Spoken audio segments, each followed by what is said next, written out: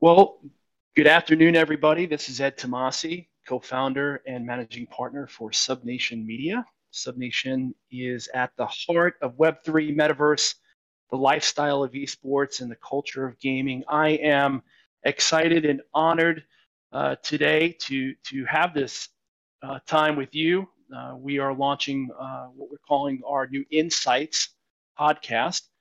And this is more a discussion than it is sort of a roundtable. And I'm excited because we get to talk about esports, but we get to talk about education and the crossroads of education and esports. Um, Here at SubNation, we wanted to dive deep into the educational space as it relates to esports.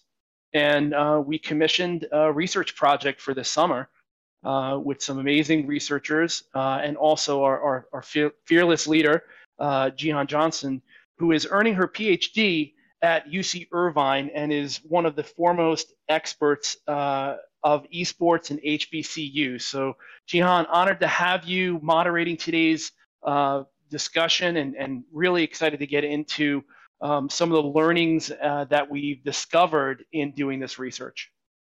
Thank you so much, Ed, for having me.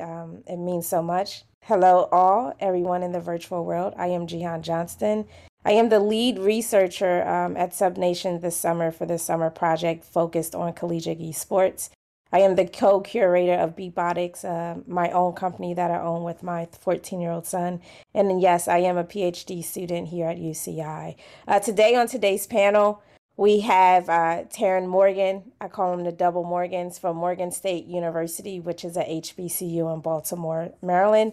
We have Scott Shaw from Wilmington University, and we have Mark Deppe from University of California at Irvine. As you see, their tags are on there. Make sure you press the follow button to stay connected as we go off and have an amazing conversation about collegiate esports and education. I cannot finish and cannot start this segment without speaking about my research assistants. And so today we have, I would like to formally introduce you all to Wiley Wilson, who is a research assistant, and he is a recent graduate of UC Irvine. We have Naya Beck. Naya is an undergraduate research assistant here at UC Irvine. And then we have Tyshawn Haygood. He is an undergraduate research assistant that came to UCI for 8 weeks for a new pathway program my company and UCI have established to focus on esports and gaming. And so he is from Morgan State University. All right, so let's get into the conversation. Let's not take any time away, and we're just going to go to our first slide of our findings, and that's understanding the top 2 game titles played at these 3 universities. So when we're looking at college and traditional colleges and universities, we have League of Legends and Rocket League. When we're looking at 2-year and technical colleges, they are focused on Call of Duty and Super Smash Bros. Ultimate. And then when we're looking at the lens of HBCUs, which also stands for Historically Black Colleges and Universities, they are focused on NBA 2K and Madden. So for my panelists, my first question that I have for you all is what is involved in selecting esports titles for your school's programs? And I'm going to start with Mark. Hi, everyone. And this is a great question. We actually are kind of formalizing our a document that outlines how we think about game selection and how we evolve as games change and kind of come and go. But as part of that document, we want to be transparent about how we think about things. The number one thing I think that we look at is game popularity at UC Irvine, our university. What do the students play? What do they care about? And then also how popular is it out in the ecosystem, the general space. How many people are viewing it, things like that. And then we look at a few other things, such as kind of the long-term longevity of it. Are there like online objective ranking systems? Is there a professional league? How good is the college league? That's really important. Are the developers supporting the title?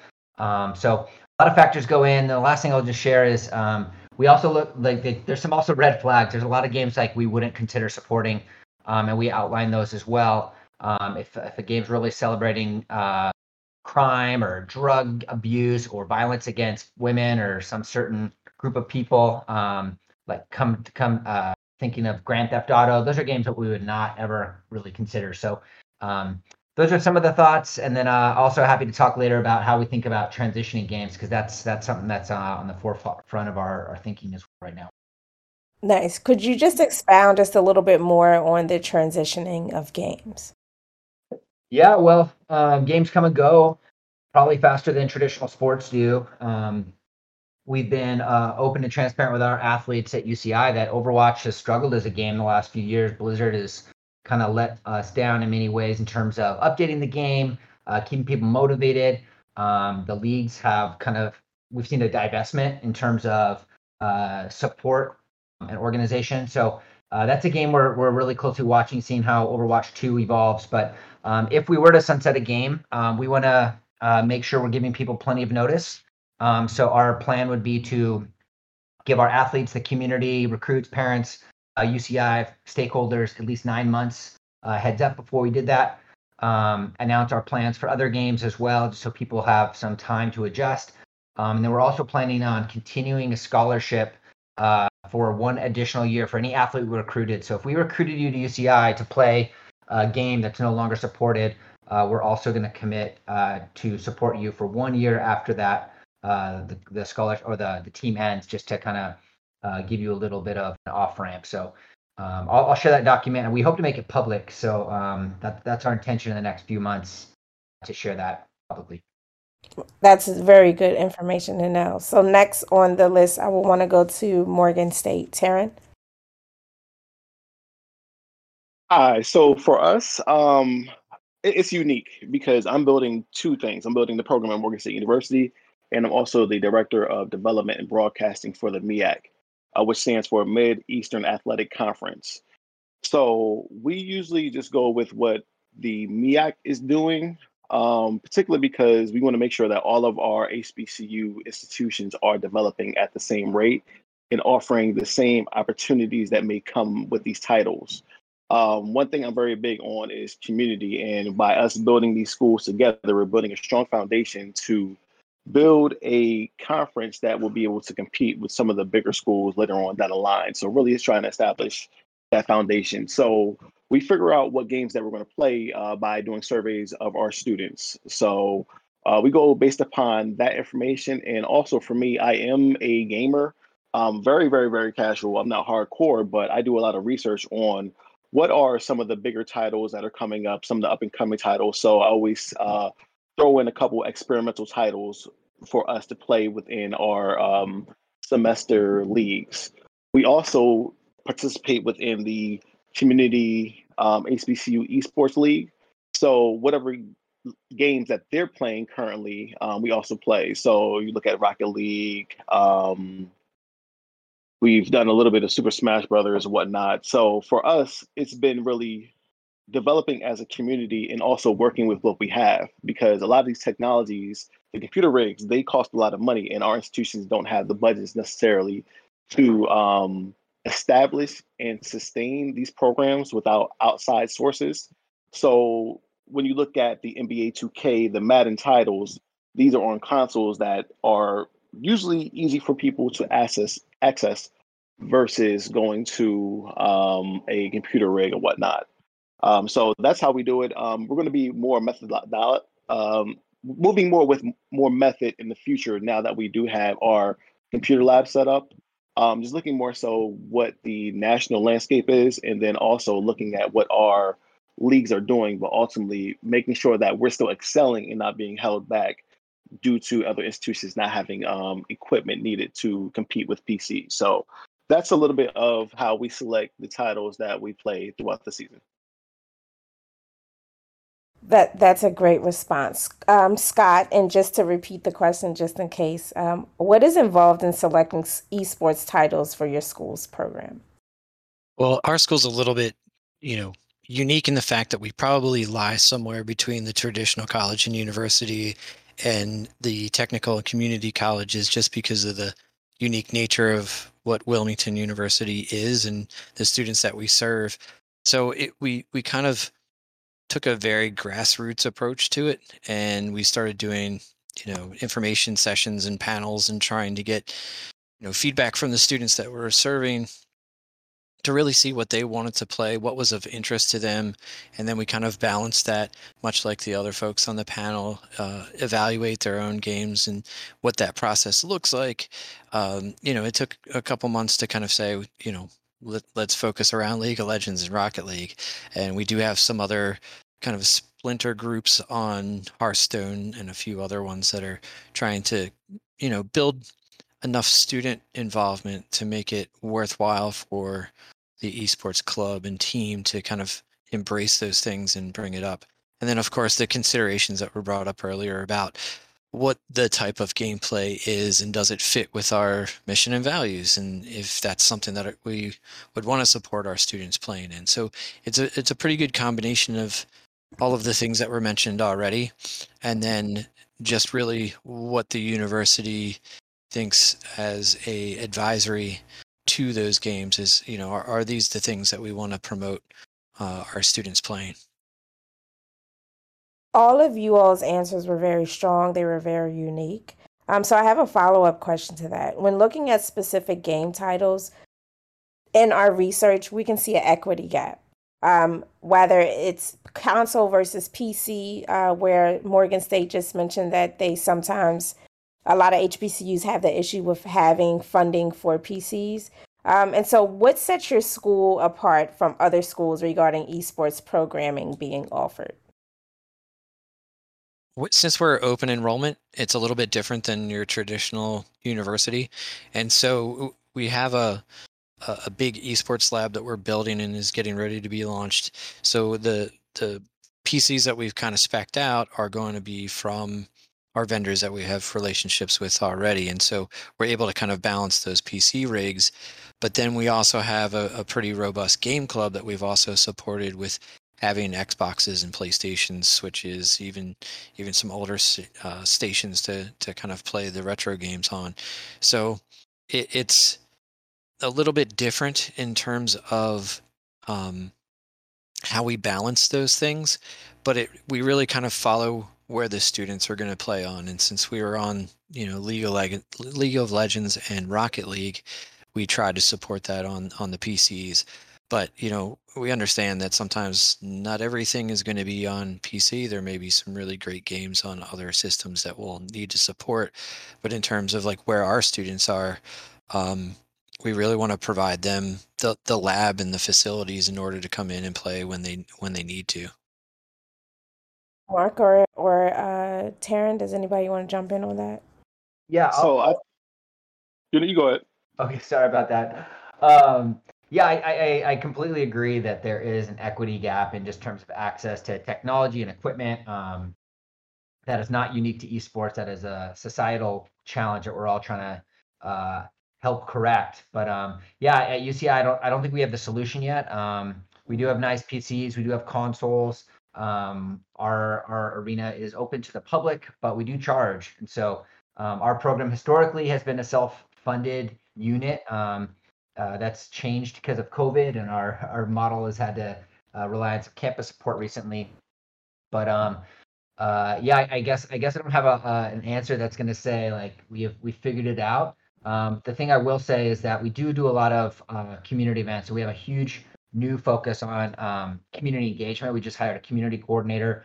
We're trying to do lots of free and welcoming programs to expose people to the world of esports, allow them a low entry point into our space. That'll include working with UCI students, local high schools, other people who see esports as an opportunity to engage young people. And so haven't solved the problem, very aware of it, and eager to be a part of the solution as we work on it.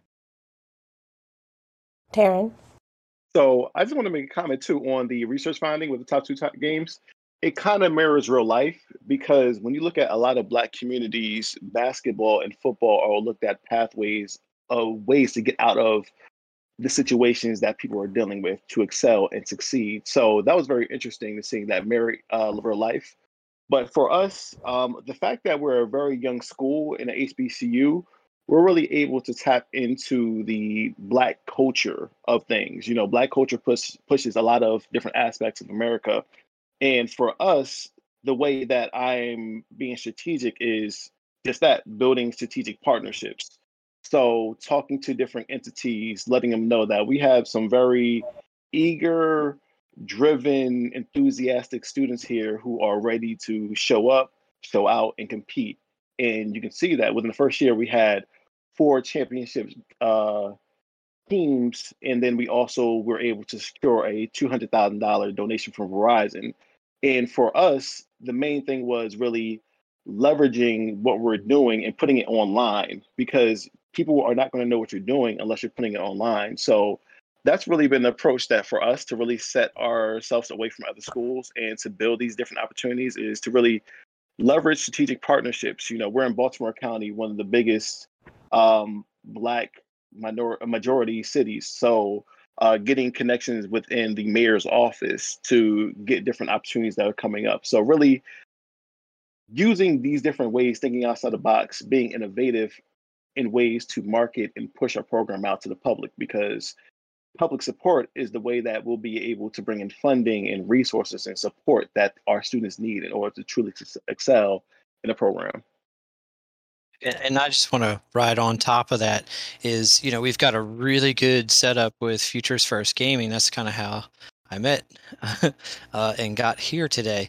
And what that program does is, it uses gaming as that central point in the community that says, hey, we all play these games, but you don't have to just, play by yourselves. There's a whole community that we can support through gaming. And not only can we connect through gaming, but then if you want to go on to learn how to stream, or you want to learn how to do graphics, or you want to learn how to program, or even be business savvy, there are pathways that are created through Futures First and Wilmington University, so that we can start to get kids who are interested in these things, not just as a entertainment and pastime, but also as a possible career choice.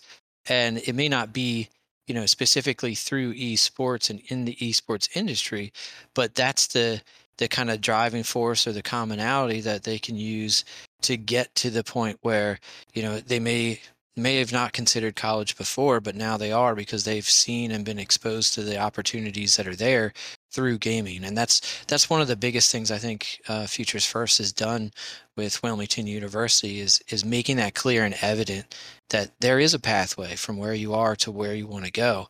And it doesn't have to be necessarily rooted in esports, but it can revolve around and evolve from. Those are great points, and it really shows the equity gap, but it really shows how you are all working together to close it. And so another thing, when we're looking and comparing traditional schools, HBCUs, and technical colleges, some of our findings notice that a lot of the universities were, considerably just alike, from being new programs, from still trying to figure out funding. And I'm hearing funding very often, but we have to understand that funding comes from different perspectives. So what is your whole philosophical view when it comes to just what the future will look like in developing more equitable spaces in your esports programs? I know for what we're doing here at Morgan, just like I believe that was Scott that was talking about that before, the other opportunities outside of gaming. So really promoting that not everyone's going to be in the league, just like NFL, NBA, and not everyone's going to be professional gamers, but you can be a broadcaster. Someone has to draw the actual games. Someone has to do the streams and whatnot. So for me, I come from a video background. So my way of looking at funding is a lot of these pro teams within the gaming industry, they are media production companies. They push that. They push merchandise. So that's the way I'm positioning Morgan State University, is to use this content and potentially get this license out to different entities to have advertisements on their promotions, et cetera, to create a new revenue stream to fund the program. So that's the way I'm going about it when it comes to funding, just from a different point of view. Again, this still deals heavily with strategic partnerships, but that's what we've been doing so far, and it's getting some motion for us. And I'll add, at UCI, I feel like we're a little bit unique in that we've been around for 6 academic years, starting our 7th one this fall. And our funding has kind of shifted and pivoted and changed over the years. We've had years with strong financial, like corporate support. That's been a pretty historical thing for us. We've had major donors involved. Our arena has been a strong revenue generator pre-COVID. And now the campus is supporting us. So having just seen that happen over time, I think the common thread is we need to show value of our program to stakeholders, whether it is a company, an external company, an alum, a donor, or campus leaders. And when I think about what leadership at UCI cares about, they care about, the student experience. They care about being unique and offering something at UC Irvine that our peers do not have. And I think as we think about building community, seeing a full arena, seeing young people excited to apply to UCI, and just seeing how esports can maybe be a little bit more resilient and bounce back quicker with the world living with COVID these days and other areas. But on major campuses, we're all competing for resources. And so I don't like to look at it as a competition. I like to look at it as a challenge in terms of we have to do our best to show that esports is an important part of the future. And if that happens, then we will be successful at getting support from whatever stakeholders we get that support from. Hey, this is Ed. I'm just going to jump back in here. You bringing up the point about adding value is really important, not only for schools that are listening now that may not have a program, or they're just at that development phase of the program, or even schools that have an established program and they're kind of in that, they're over their freshman year and trying to show value and for not only for their students, for the school, but also for the community. As we here at SubNation, we have an advisory service where we're consulting with various destinations throughout the world. Destinations look to their home schools and universities, both at the youth level, but at the collegiate level as well. And they too are trying to support and extract the value out of esports, the esports programs that are in their destination market. So if there's destinations out there that are listening and saying, how do I support my colleges, universities, HBCUs? You definitely need to be proactive about reaching out and saying, you have value. How can I extract that value? Then how can I add value back to you? And there's this exchange of value that then becomes part of the story of your success as a university or higher educational esports program. Yeah, and I'd just like to, say that sometimes when I say we started as a grassroots, like we didn't really have a lab space dedicated. We didn't have computers dedicated. We just started having meetings and asking our students, what is it that you need and want, and just started building. And, there's been considerations where we had a computer lab that may have served as an esports meeting space, or our student center was very supportive in us in doing events and doing things that we could bring in not only our students but also the public to kind of see what esports is, because a lot of people still have questions about what does it mean to have an esports program. And I think you can start in a closet with a couple of students or access to a couple of machines and start building from the ground up. And that way you can really show the need by saying, look, we started with, 2 game consoles or 2 PCs and this spare room. And now we have over 60 students and a full esports lab. And our enrollment is seeing an increase in folks just because that's an offering that folks want to see.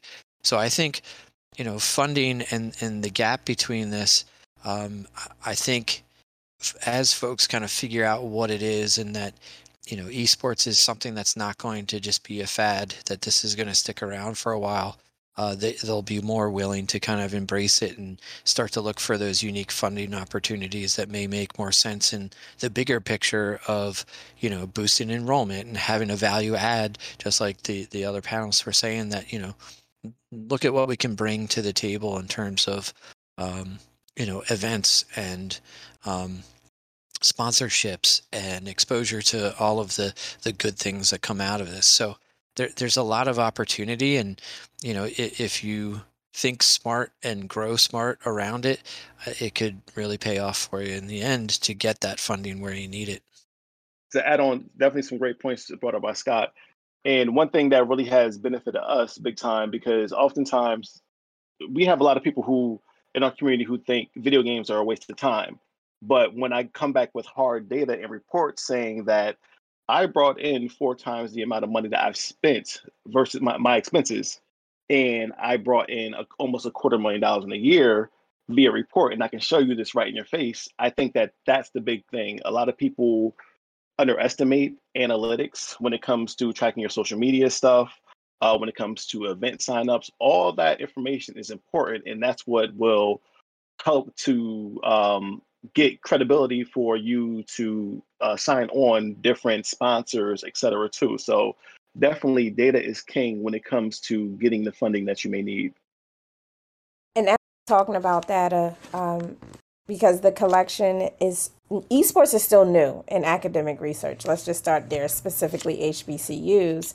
But as we're going over into the esports education sector and we're all talking about the different degree programs being offered, what does success in esports education look like at your school?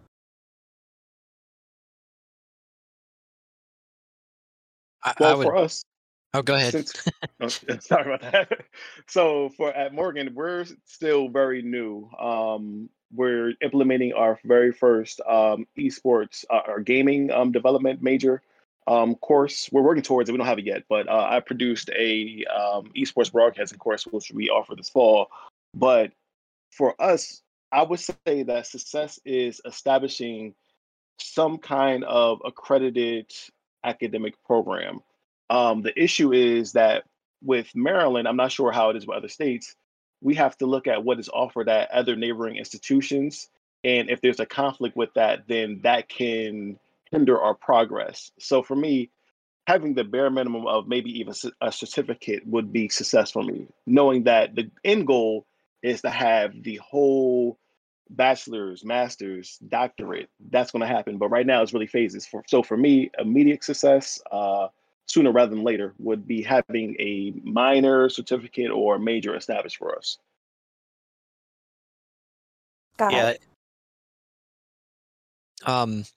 So one of the things that's interesting about Wilmington University in general is that, we were one of the first, I guess, East Coast schools to have a full 4-year degree, Bachelor of Science in Game Design and Development. There's a few other spots here and there that had either parts of the program or, specific courses within computer science or in their graphic design program or what have you.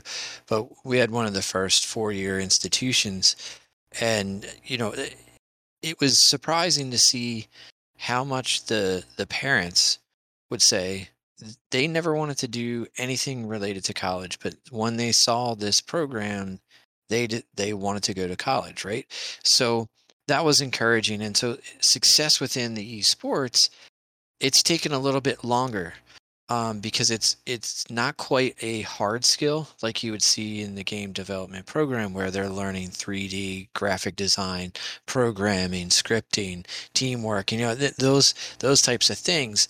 And it's going to take a little while for folks to unwrap like esports as an educational path, right?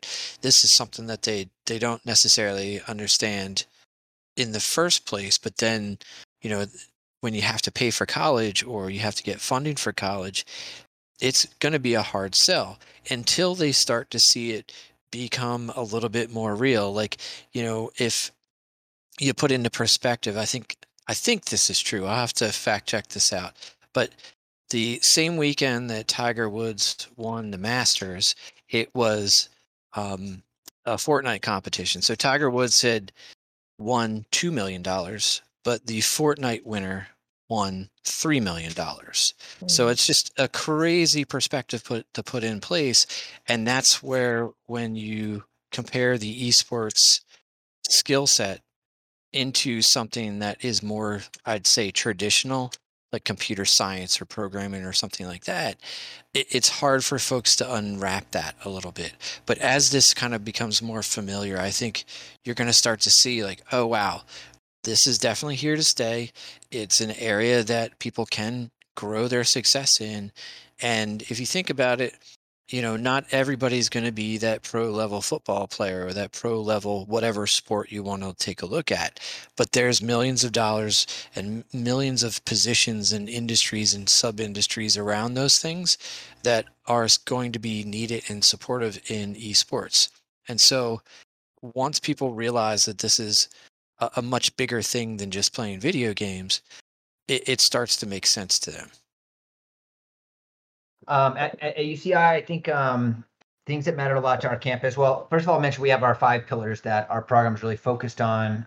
So competition, supporting research, engaging communities, creating entertainment, helping launch careers.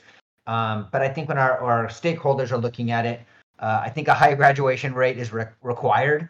Our students should be finishing their degrees. One thing we keep hearing over and over and over from campus leaders is, and it's one of our pillars, is they really want esports to support the creation of knowledge and the research arm of the university. That is something every person in administration has their eyes thinking about research. I think our leadership also wants us to, and they enjoy the fact that we are leaders among peers. So in the UC system, our fellow universities look to us as leaders in the space, and I think that's really important for UCI to have a leadership role there.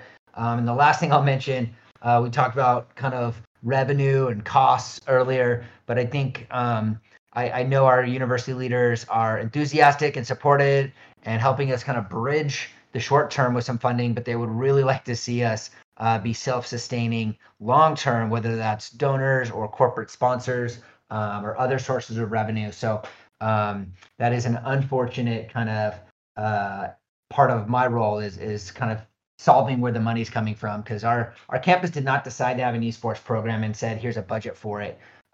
Instead, there's a coalition of students, staff, and faculty who approached the campus and said, let us take this risk and see if we can make it work. And they said yes. And I think everyone's been happy with that. But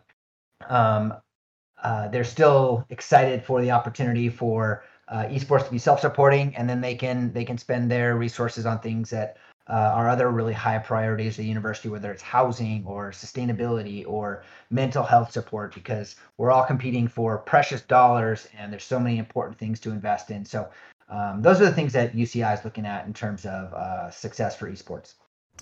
And that goes right into the next question. So in this diagram, we looked at, while we were compiling our data, we created this chart to really show that when it comes to just HBCUs and just technical, community, and traditional colleges, a lot of them provide student opportunities and are student-led versus university-led and degreed programs.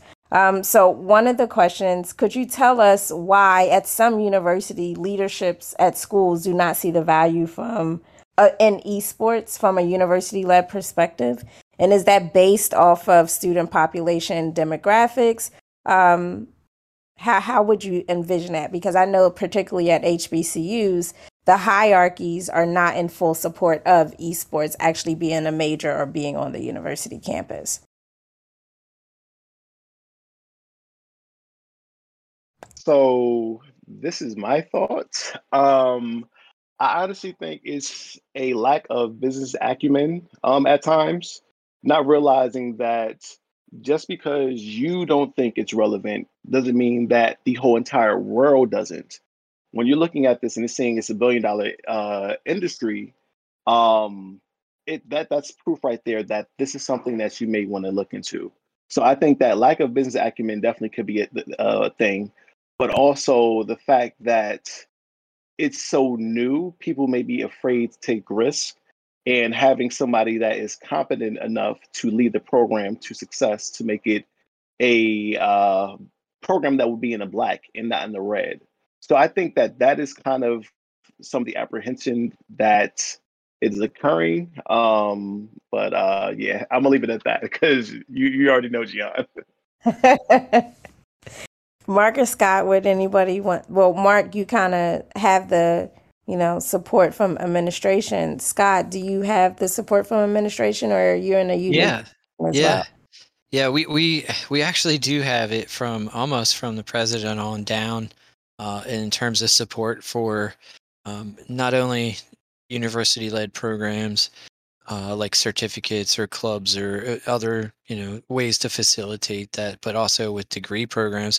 And that's one of the things that we were in talks with Futures First is, how do we get somebody from maybe middle school and high school interested in pursuing a college degree, and being able to fund these things and create these partnerships that facilitate that, and really crafting the program around the needs of what the community is telling us. So it is kind of a unique spot to be in, that the university gets that and understands that, and looks to have these growth areas in a way that makes sense for the population that we're trying to reach out to.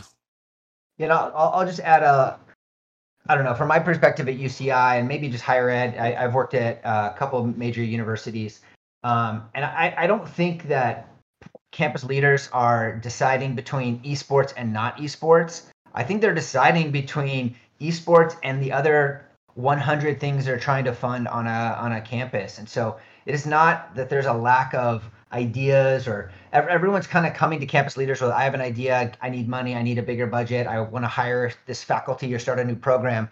And so in that cacophony of people kind of asking for resources, I think it's uncommon for campus leaders to feel very confident that esports is going to be really successful. It's certainly a risk, reputational risk, a financial risk, and it could be really unpopular. Our biggest critics at UC Irvine have historically been our faculty, and they help govern the university. And even though we have lots of faculty teaching, researching games, we have wonderful PhD students getting degrees in esports these days, but still there's a lot of critique. And so I don't want to make it sound like all campus leaders are out of touch for not supporting esports or investing in it. I just think there are just so many important things to consider, and I don't feel bad when people tell me they can't increase our budget, or they're struggling, or we're cutting our budget.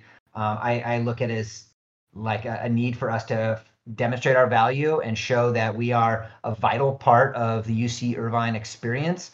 And if we do that, I think our support will be there. So that's kind of how I look at it. This is Ed. One of the things that struck me when I look at this chart, and as you mention it, there's a thing that we say. It's like the universities work at the speed of academia, right? And for better, for worse, that's what you have to deal with. I think us in esports, SubNation, and many others that have been in the space for a while. Things happen at a lightning pace, right? But when you're looking at programs that are need the support of a governing body, especially a collegiate governing body, there is a certain pace, right? And that has to be understood, respected, and navigated. So that's one thing. The other thing too, as we look at this, we started when the research started coming in, especially the folks here on the research team at SubNation, were like, let's look at it from a heat map, like, where they lie. Like traditional colleges are kind of like all over, right? Both from, university-led, student-led, but HBCUs, it's interesting that, it was a little bit more from the up onto the university side of being led, which is support from a top-down approach, right? And then when you look at perhaps like community colleges, it's more below the line, which is more student-led, which is a bottom-up approach. So interesting to see kind of where the data points plotted based off of the type of college and university and its structure that came in. Just my 3 cents there. Yeah, it's very interesting. And because this is ongoing data, it's going to rapidly change. Um, and that is a visual of just what's going on. So let's move on to the next question.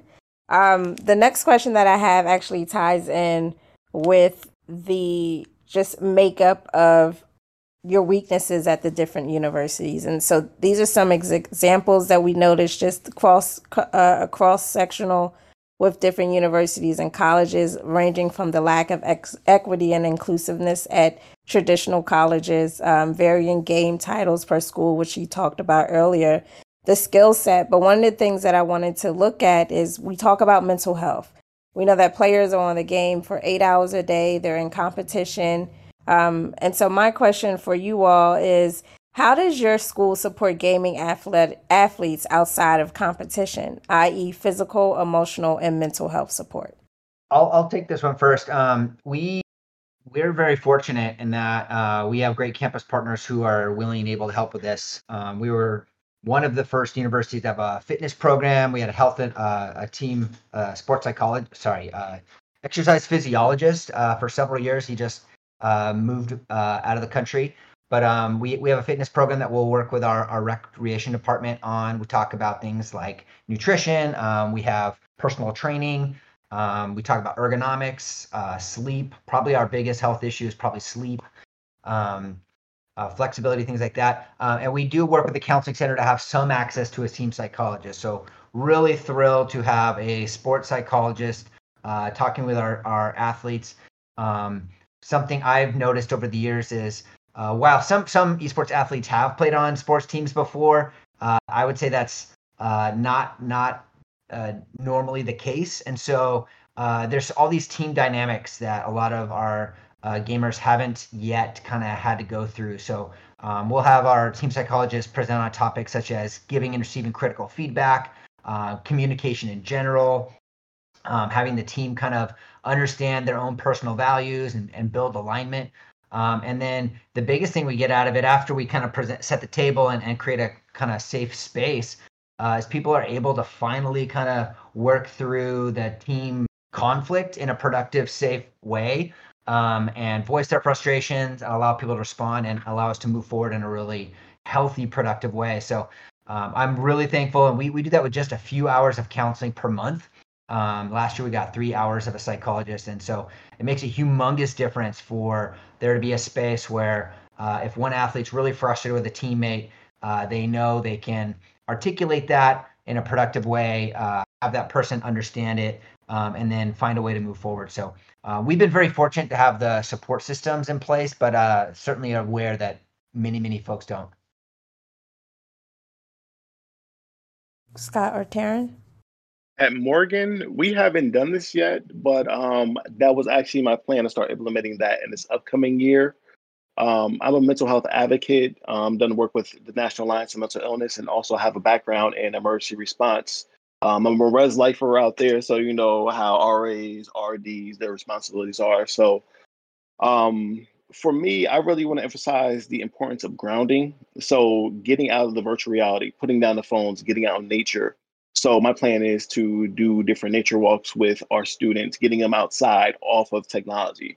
Definitely doing some collaborations with our counseling center because it's really important that students know the resources that they have for free.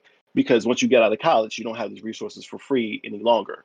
So counseling center, doing sessions with them one-on-one. So that's some stuff I want to implement. And also, one thing I've been very intentional about is building relationships with my students so that they know that I have their back and that I'm a resource for them. If you're going through something, you can talk to me, let me know, because I'm very clear with my struggles that I've had with mental health issues in the past. So I've been able to overcome them. So hopefully by you hearing my story, I'm able to assist you or I'm able to support you in the right direction to get you the help that you deserve. So that's some stuff that I'm looking to implement in the upcoming year. But definitely, I like what UCI is doing when it comes to the holistic approach to making sure students are successful. So definitely, great job on that. Yeah, and one of the great things that we had been fortunate to kind of be included in the initial talks and how we were going to do this and what we were going to move forward with in terms of our esports team and our esports athletes, is we had our athletic director and our student life folks involved from the get-go. So we always had this idea that it was, we call it the dotted line between our esports club and team over to athletics. And so we wanted to make sure that not only are they healthy, but their curriculum and their academics and all of the things that go around being in college and playing as a athletics participant, we wanted to make sure that they were supported in that and had the same opportunities and resources that our athletes had, our normal athletes. And so we made sure that that was imperatively clear at the get-go, as well as having student life involved, because there's a whole wealth of resources that are there from the school that they can get help with in terms of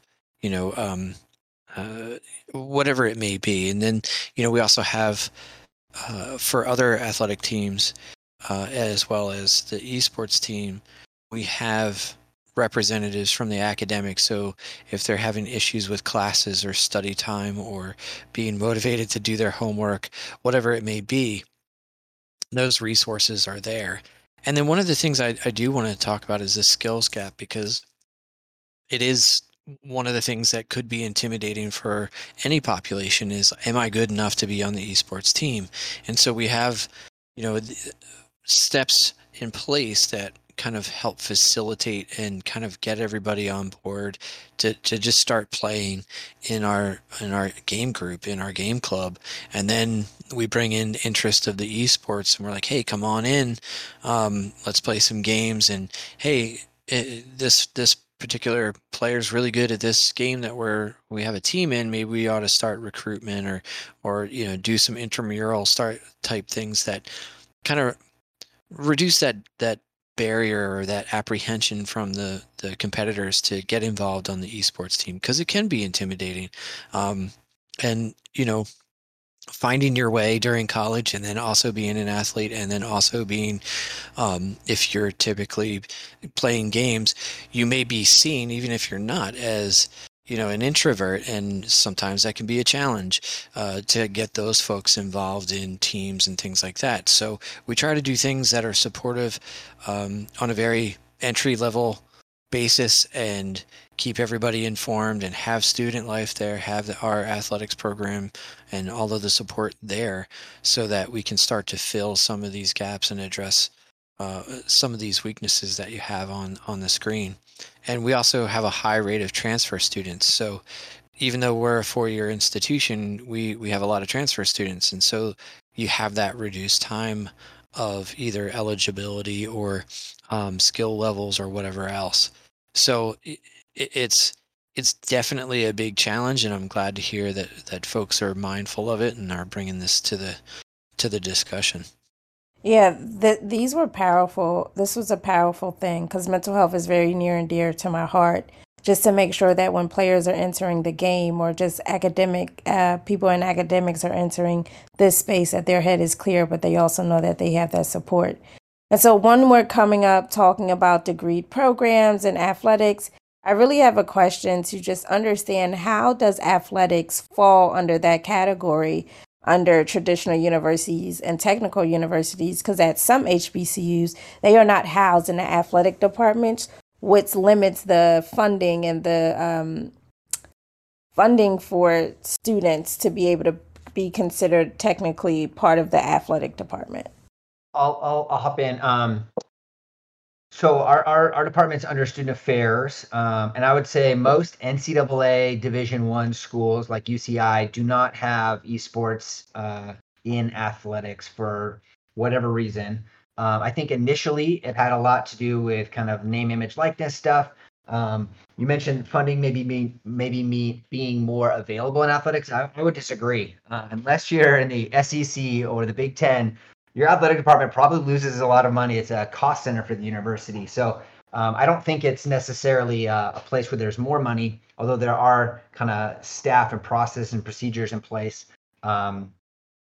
to support whatever sports they want to offer. But my observation is that, yeah, a lot of the larger universities, the public universities, are putting esports in recreation, or student affairs. Some are in academic units, which is interesting. I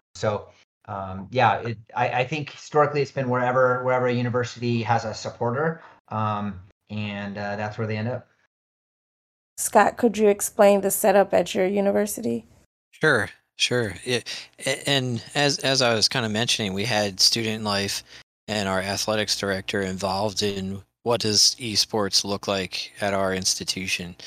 So, we were actually very fortunate because our cheerleading group, who's been very successful, like they are pretty much structured in the same way as our esports team. So they are officially a club under student life with, again, that dotted line over to athletics. And the university has been supportive of that kind of dynamic because it allows us to do what we need to do. And again, with esports, there's all these different conferences, and depending on what division you're in and what rules that area has in which to be governed by, may dictate how your esports team needs to be structured or kind of laid out. So we were pretty fortunate that we had that example with our cheerleaders already in place, because we could say, well, it's going to look just like that, and it's going to work just like that. And we know it's successful because it's still going, it's still doing things, it's still doing what it's supposed to. So that's kind of how we formulated ours, is just mirroring that same thing, and just making sure the right people are at the table and understand, like, okay, well, where's the budget come from for this versus that, and having your folks there at the table help outline that before you start having those discussions later on. So I hope that answers your question. Yeah, that does. Tarrin, do you have a question or a response to the question? Well, for us, we're still in the waiting for the university to adopt this stage. We originated from the Res Life office. We got into esports because of the pandemic. We need a way to engage our students at a distance, and then I found esports as a solution. So that's how we got in there, and we just blew up from there. So we've been functioning from the Division of Student Affairs, but there has been no updates on where we're going, when we're going to find out. I've been literally doing this for 2 years, and I have not got paid for this, but I see the benefit and the impact that it's having for our students. So that's what makes it worth it. And I see the vision of where we're going, but it goes back to our conversation earlier of how do we get our executive leadership to understand what esports is and the importance of why we need to have a set budget, a set home for the program and whatnot. So for us, it's to be determined, I guess, to be announced, really. But I would think that it would be housed under the Division of Student Affairs. Nice. Well, you guys open up my eyes, because a lot of people are advertising esports under athletics. So being able to sit down with you all and have conversations to see that they aren't just housed in the athletic department, as some schools, whether it's co-ed or recreational, but they can be housed in different areas like academics, like res life and student life. So going into partnerships, it states 50% of the colleges and universities that answered our survey express having partnerships with publishers. And so my question is, what could publishers/independent leagues do better to support your school in participating in collegiate athletics? I'll jump in on this one. Our relationship with Microsoft has always been, if this makes sense for both of us and it doesn't cost us a whole lot of money, or any money at all, let's go ahead and do that. And so we tried to do all these kind of overlapping events that were mutually beneficial for both the community manager at the time and our program. And so those were the things that we kind of partnered up on and experimented with and found out what works, found out what doesn't work.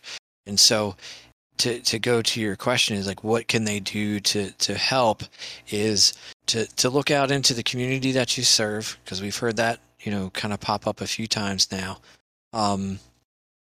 And really kind of reach out and find out what are they doing, what are they playing, what do they need, because sometimes it's not always about equipment and the games themselves, but just about having the support and the direction to kind of get the group together and make something happen.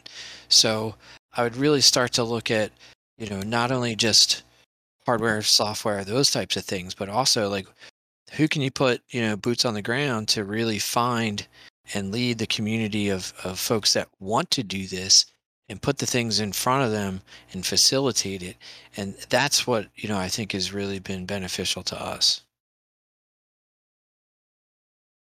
So Tarrin? we've had some amazing partners, and we're still early in the game. So I don't really have any, I guess, big suggestions. But for me, I'm always about getting experiences for our students, internships, and career opportunities. So I would like to see more of those situations being presented because, yes, we're here playing games during college, but I'm looking at the long picture, the bigger picture of these students need to be career ready once they leave here so that they can thrive and excel once they leave Morgan State University. So for me, I would say probably just more internships, games, career opportunities, and just a chance to volunteer to get their hands on the ground and to just really get some miles with them working, really. So that's my input. Yeah, we've been really fortunate to have some great partnerships. I mean, I look at the term partnership, it's a very broad term, but corporate partners, we've had major investments from companies like iBuyPower, PC Maker, Logitech. Pepsi is part of our sporting rights agreement on campus. Oakley recently.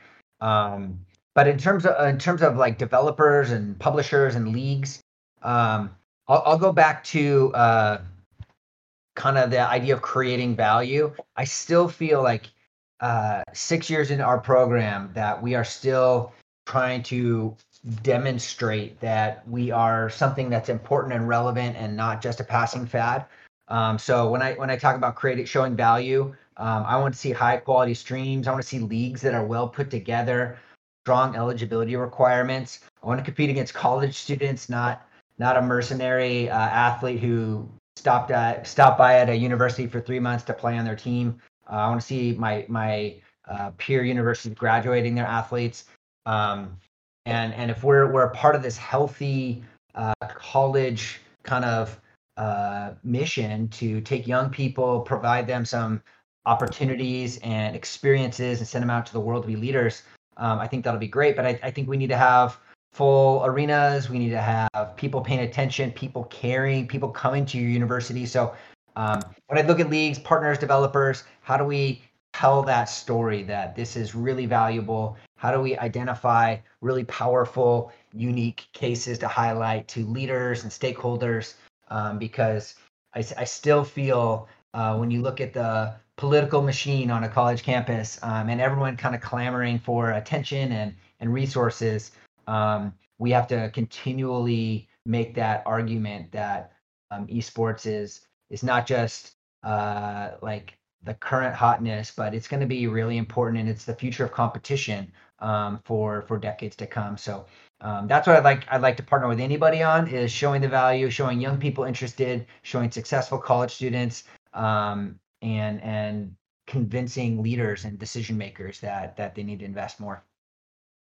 Yeah, this is Ed with esports. One of the findings we found through this research, and again, we're gonna be coming out with more of these insights and reports and full reports on these topics. One of the findings we found was that like many colleges and universities are offering esports, and you guys can't see it, but I'm using my air quotes, esports as either like a business management or sports management or broadcast journalism course.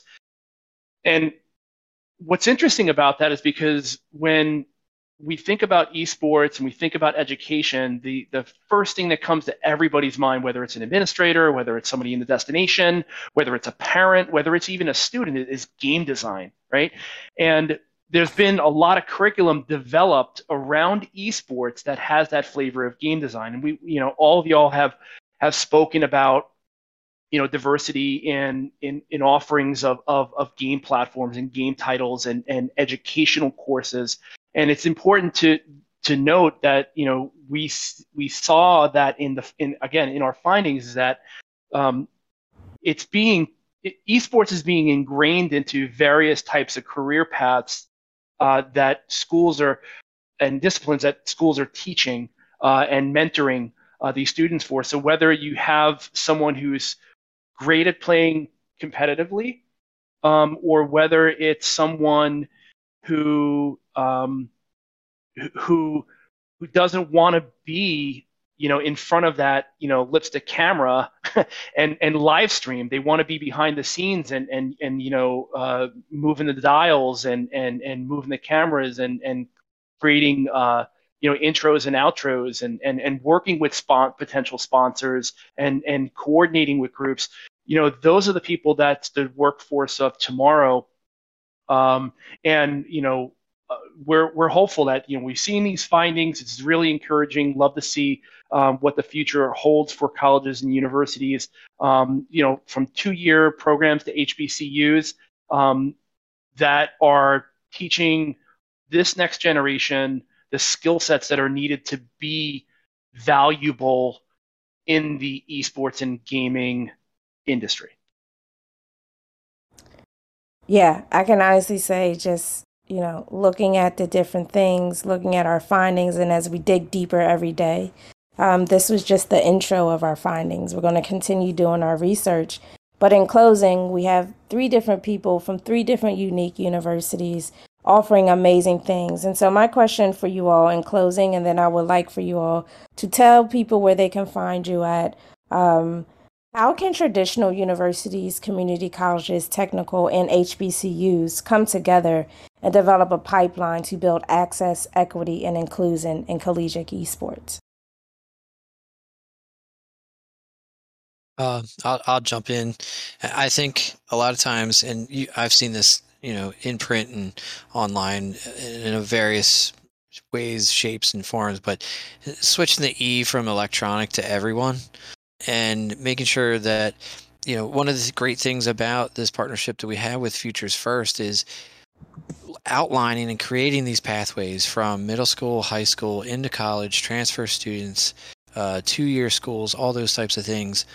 Really providing the pathway for folks to kind of take this as a common link and an opportunity for growth, and to facilitate that in any way, shape, or form that you can, with either within your esports program or just in an esports club, or however you can do it within your university. I would look for those opportunities of making sure that those pathways are clear and that you can all connect and touch back to gaming as a common source. And that's the great thing about the partnership that we have with Futures First. So, I would just encourage more of that. I love that. I've never heard that before. Switching the E to everyone. I would say, I think there's so few structures and barriers in esports right now in terms of working together, playing against each other, engaging. I think it starts with talking and knowing who's in the space, being open to a conversation. I know I've talked to hundreds of universities over the years, trying to share our knowledge. So I think that's my advice is let's not live in our siloed world of we're just going to talk to traditional universities or HBCUs or community colleges, but feel confident and empowered to reach out to anyone we want to if we have an idea or thought or opportunity. So my door is certainly open, and would be happy to talk to any school out there, college, high school, elementary school, middle school, whatever, to share what we've learned and to see if there's things that we can work on together. I definitely echo what Mark said, and really, me being in the space for a short amount of time, I've seen that a lot of people are very, very open to being a resource. Mark was definitely one of those resources for us at Morgan State University. So I think really it's important to just not be afraid to talk to somebody. If you see a school that's doing great things, send a DM, send an email, something like that. Can we set up a call to talk about different things and whatnot? And I think also too, your key people on campus who are really about connecting individuals. So like how we have now a connection with University of California, Irvine, so our students can get those resources that we currently don't have. So like I said, we're building our major, but in the meantime, UCI has a PACE program where we sent some of our students over there. They're able to get some research hours in, and that's kind of why we're here today in the first place, from some of the work that some of my students done. So I think it's really not being afraid to try something new and to establish strategic partnerships, because at the end of the day, there are a lot of opportunities and we can become better as a community who comes together and pools our resources, really. So I think really just being open to help each other, and also not being afraid to start a connection with someone or a conversation, etc. And so, in closing, what we are taking away from this is enlightening and bringing awareness to the collegiate esports community that we are one, in the words of Frankie Beverly and Mays. But we want to make sure that we are all in this collectively. Yes, we come from different backgrounds. Yes, we service different types of demographics, but we are all struggling with the same issues. We are all trying to find our way in collegiate esports and be the best that we can be. So I would like to thank our guest panelists for today, Tarrin Morgan from Morgan State University. Also, it is his birthday, so happy birthday, happy solar return. Right. Scott Shaw from Wilmington University, and Mark Deppe from University of California at Irvine, where I reside, where I am doing the thing. And I also would like to thank SubNation for granting us as Beatbotics, a UX research team, but then also us as researchers in our own academic settings, to providing us opportunities. We have more coming up. So in our next future episodes of Insights, we're going to talk and do a deep dive about high school esports. We're going to look at the career pathways that are offered for collegiate esports players after they graduate, and then really do a deep dive into DEIA in collegiate esports. I am Jihan, your moderator of today. Thank you, SubNation. Thank you, Ed. Thank you to the behind-the-scenes team, the research assistants, and my amazing panelists for today. Until next time, thank you for joining Insights.